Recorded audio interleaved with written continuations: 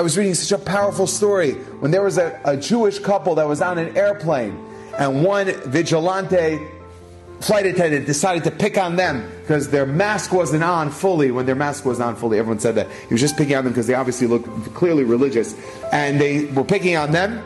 So everyone said, "What are you picking on that?" And this person had one issue, and everyone said, "Either we're all flying together or we're all getting off."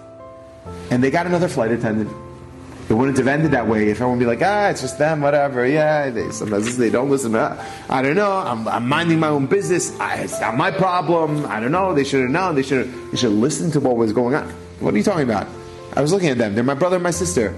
We stick up for one another. We're there for one another. HaKadosh Baruch Hu sees that. He says, Avat Chinam, we love one another. We're all together as one. We're at Tzibur. We're together.